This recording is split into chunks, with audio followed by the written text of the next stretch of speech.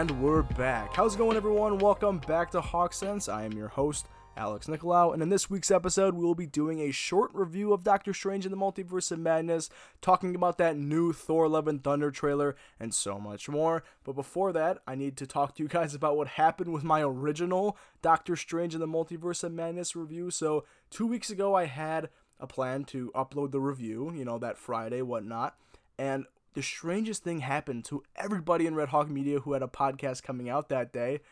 No Game Schedules files got corrupted, Mischievous files got corrupted, my files got corrupted, and it was the strangest thing because we are all doing work on separate computers. And in that episode, I talked about the new schedule for Hawk Sense, which is that Hawk Sense will be a bi-weekly podcast from here on out. Don't get me wrong, I love doing the weekly episodes, but sometimes the superhero news gets slow and there's only so much I can do. So every 2 weeks you will get a fresh new episode of Hawk Sense. Unless things are really bumping, then I will post weekly.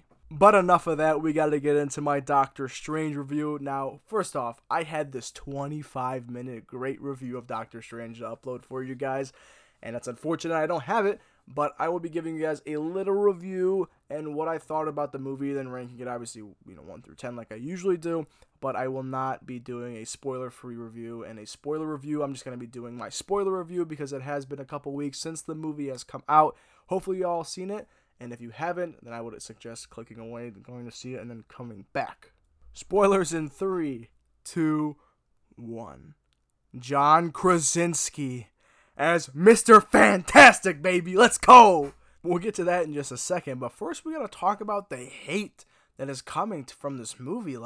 I just don't understand this whatsoever. I have no idea why people thought that Marvel promised them an array of different cameos, because there was a lot of cameos, but I think people were really expecting Ben Affleck's Daredevil or Nicolas Cage to come back as Ghost Rider, and it wasn't the case, and people were upset about it for no reason. But in their defense, it's kind of Marvel's fault that they were thinking that way. They had these shows in this movie lead up to Doctor Strange in the Multiverse of Madness, and they said, the events of WandaVision, Loki, and Spider-Man No Way Home will determine what Doctor Strange in the Multiverse of Madness is. So people were expecting this to be Avengers Infinity War to Avengers Endgame type of thing, when it wasn't. Saying those 3 projects we're going to lead up to Doctor Strange and having Wanda be the antagonist, making us think that Sylvie and Loki are going to show up, maybe Spider-Man's going to show up, maybe Kang's going to show up. And after Spider-Man No Way Home, anything is possible. So we all thought the most of this movie. But even without all those crazy cameos, it was still very nice to see a bunch of the little ones that we got in the Illuminati. And I agree, I do think that they overhyped the Illuminati a little bit too much, because it was a very small part than they were advertising in the trailers and even on some of the posters, but it was still really cool to see. I think it was still a lot of fun. I think it was still a lot of fun to see those kind of what-if characters in this story, because, we had Peggy Carter, Captain Carter, and that's, she's an interesting character, and to see her, brought to life is pretty cool. Then we have, Maria Rambeau as Captain Marvel. We have Black Bolt, which I don't think anybody expected. I saw it because I unfortunately got something leaked for me before I went and saw the movie. But in my opinion, I did not think they were going to bring back this Inhumans from the really bad show. I thought they were going to reboot them completely. But I think it's nice to see that they're giving them another chance. And then we have Mordo, and then we have, I think, oh my God, I still have the chills from that. John Krasinski as Mr. Fantastic is absolutely insane, and I am so glad they're using him in the MCU now. I know his role in the, Earth 616 whatever is not truly, set in stone yet, but I do think that he will be Mr. Fantastic in the upcoming Fantastic Four movie, and, I don't know. I'm really happy they just kind of gave us that little comfort that we're listening to you guys. John is Mr. Fantastic, and then the last cameo we got, probably one of the most overhyped cameos that we've ever gotten. Patrick Stewart as Professor X. That was very minuscule, and if I'm being honest, maybe a little bit of a waste of potential. We could also question if the Fox X-Men movies are actually canon to the MCU, like Tobey Maguire or Andrew Garfield's movies, because it's not the same Professor X. It's from a completely different universe. I think it's also a little bit of a waste of potential, especially for Wanda, because this character is linked to Wanda's real father outside of the MCU, which in fact could be her real father in this universe. So it's a little different. And maybe Evan Peters is the Quicksilver in this universe, so it's her real brother and whatnot. I think it was a little bit of a waste of potential on that part, because, I feel like one thing it's because Sam Raimi said that he's never seen WandaVision. And I think that's kind of bad for your director not to see the projects that this movie is going to be based on. And I think that was kind of a bad move on Marvel's part. They should have maybe sat him down and told him, hey, we need you to watch these. Because what if he didn't even watch Loki? Because, Loki didn't have a really big part, but Wanda's the villain, and Wanda's whole motive is from WandaVision. But I feel like it was a little bit of a waste of potential on Wanda's part. Wanda didn't really feel like a very, motivated villain. We all thought that she was going to, in the end, turn into a good guy, and it wasn't really her fault and what was happening. She's just trying to get her kids back. She was just trying to travel through the multiverse and get her kids back, and I feel like it was just such a wasted potential on her part. There's probably a lot of moving parts and things that I may be unaware of, so I'm not going to touch into that anymore. But could we talk about Xochitl Gomez's performance as America Chavez? She is a brilliant actor and portrayed this character so well, and if I'm being honest, she might be in my top 10 favorite MCU characters now. I think she really stole the show, and I think she's going to be a favorite in the upcoming projects that she will be in, and she's going to really make a staple for herself in the MCU and as an actress. But just the movie in general was great. Sam Raimi did an incredible job directing. I think it was a little... I'm holding him up to this really huge high standard because of what he did with the Spider-Man trilogy and how beloved that is to many Marvel fans. But I think for the first project that he has done in the MCU, I feel like his one flaw was not watching the projects that are based on this movie. And other than that, it was a great movie, I think. You could 100% tell it was directed by Sam Raimi with the way the camera moves at some points, the way the editing is. It's a great movie, guys. I have really no complaints about it. I feel like a lot of people were just overwhelmed or underwhelmed with the lack of cameos, and I think we just need to accept that not all movies can be like Spider-Man No Way Home. Spider-Man No Way Home was a rare treat, and I know we all wanted everybody to be in this movie, but unfortunately, we have to look at this. Spider-Man No Way Home is a Spider-Man movie, so it makes sense if it deals with the multiverse that other Spider-Men would show up. And in this movie, it deals with the multiverse and other Doctor Stranges show up. But it really doesn't make any sense of like Ghost Rider or Ben Affleck's Daredevil or any of the Fantastic Four from 2005. Like if Chris Evans shows up and says "Flame on," it won't make any sense. So that's why I think you guys just should chill out a little bit. All right. So for my official, unofficial review of Doctor Strange in the Multiverse of Madness, I will be giving it a 7.5 out of 10.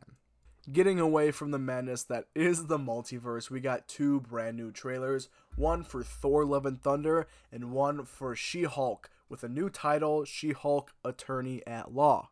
Let's talk about She-Hulk first because there's not too much to say. The CGI in the trailer, a lot of people were dogging on, and a lot of people were comparing it to like Infinity War and Endgame Thanos, which obviously were amazing CGI. And I do agree that the CGI could be better, but it's a show. It's not really a big budget Marvel movie like Avengers Infinity War or Endgame. Avengers Infinity War had a budget of $316 million, and I know it's still a lot, but She-Hulk has $25 million. And that is a significantly less amount of money, especially when you're doing 9 episodes that are around 45 to 50 minutes. But other than that, it looks really cool. It looks really fun and entertaining. I'm very excited to watch it. But one thing, I just can't see it being better than like Moon Knight, Hawkeye, or Loki. I just feel like it's gonna be, a great addition to the Disney Plus shows, but I think it's just gonna be like right in the middle. I'm also just really excited to see more Hulk-related stuff in the MCU. I know we are definitely getting an explanation on why at the end of Shang-Chi, Bruce Banner was Bruce Banner and not Professor Hulk. And hopefully we get to see more of, Tim Roth as Abomination. I know he was in the trailer as well. And I don't know if we will, but I believe we will get to see the late, brilliant William Hurt, rest in peace, as Red Hulk. I'm also very excited to see the power dynamic because she's a little different than the Hulk. They have the same abilities and same powers, but the thing about her is that she can control how she acts and how her anger is when she is She-Hulk. With the Hulk, it's just Bruce Banner and the Hulk. There are two personalities, two people living in the same body, essentially. But with Jennifer Walters, she's Jennifer Walters when she's She-Hulk. She-Hulk is just like a superhero name at that point. And for all the people who are worried about the CGI, I wouldn't stress about it too much. I do think that it'll get a lot better. We have a couple months. It releases in the middle of August, so there would definitely be an improvement. And there's already an improvement. If you go on Disney Plus and go to the upcoming section, you'll actually see a better trailer than we all saw on YouTube. But let's talk about the other trailer that we got this past Monday. Thor, Love and Thunder looks so good, dude. Oh my god. Although this trailer was great and it gave us some great insight of what this movie is going to be like, a lot of the fans are a little bit upset because they feel like it reveals a little bit too much, and I sort of agree. So if you haven't seen the trailer yet and one of those people who like to go in the movies a little bit surprised, I wouldn't watch this new recent trailer, but it wasn't too bad, but I did see a little bit of how people could get upset at it. But anyways, this trailer gives us a great look and some great insight of everything that's going to happen in this movie. We get a great look at Natalie Portman's Jane Foster as Mighty Thor and give us a little bit of theories on how she got these abilities.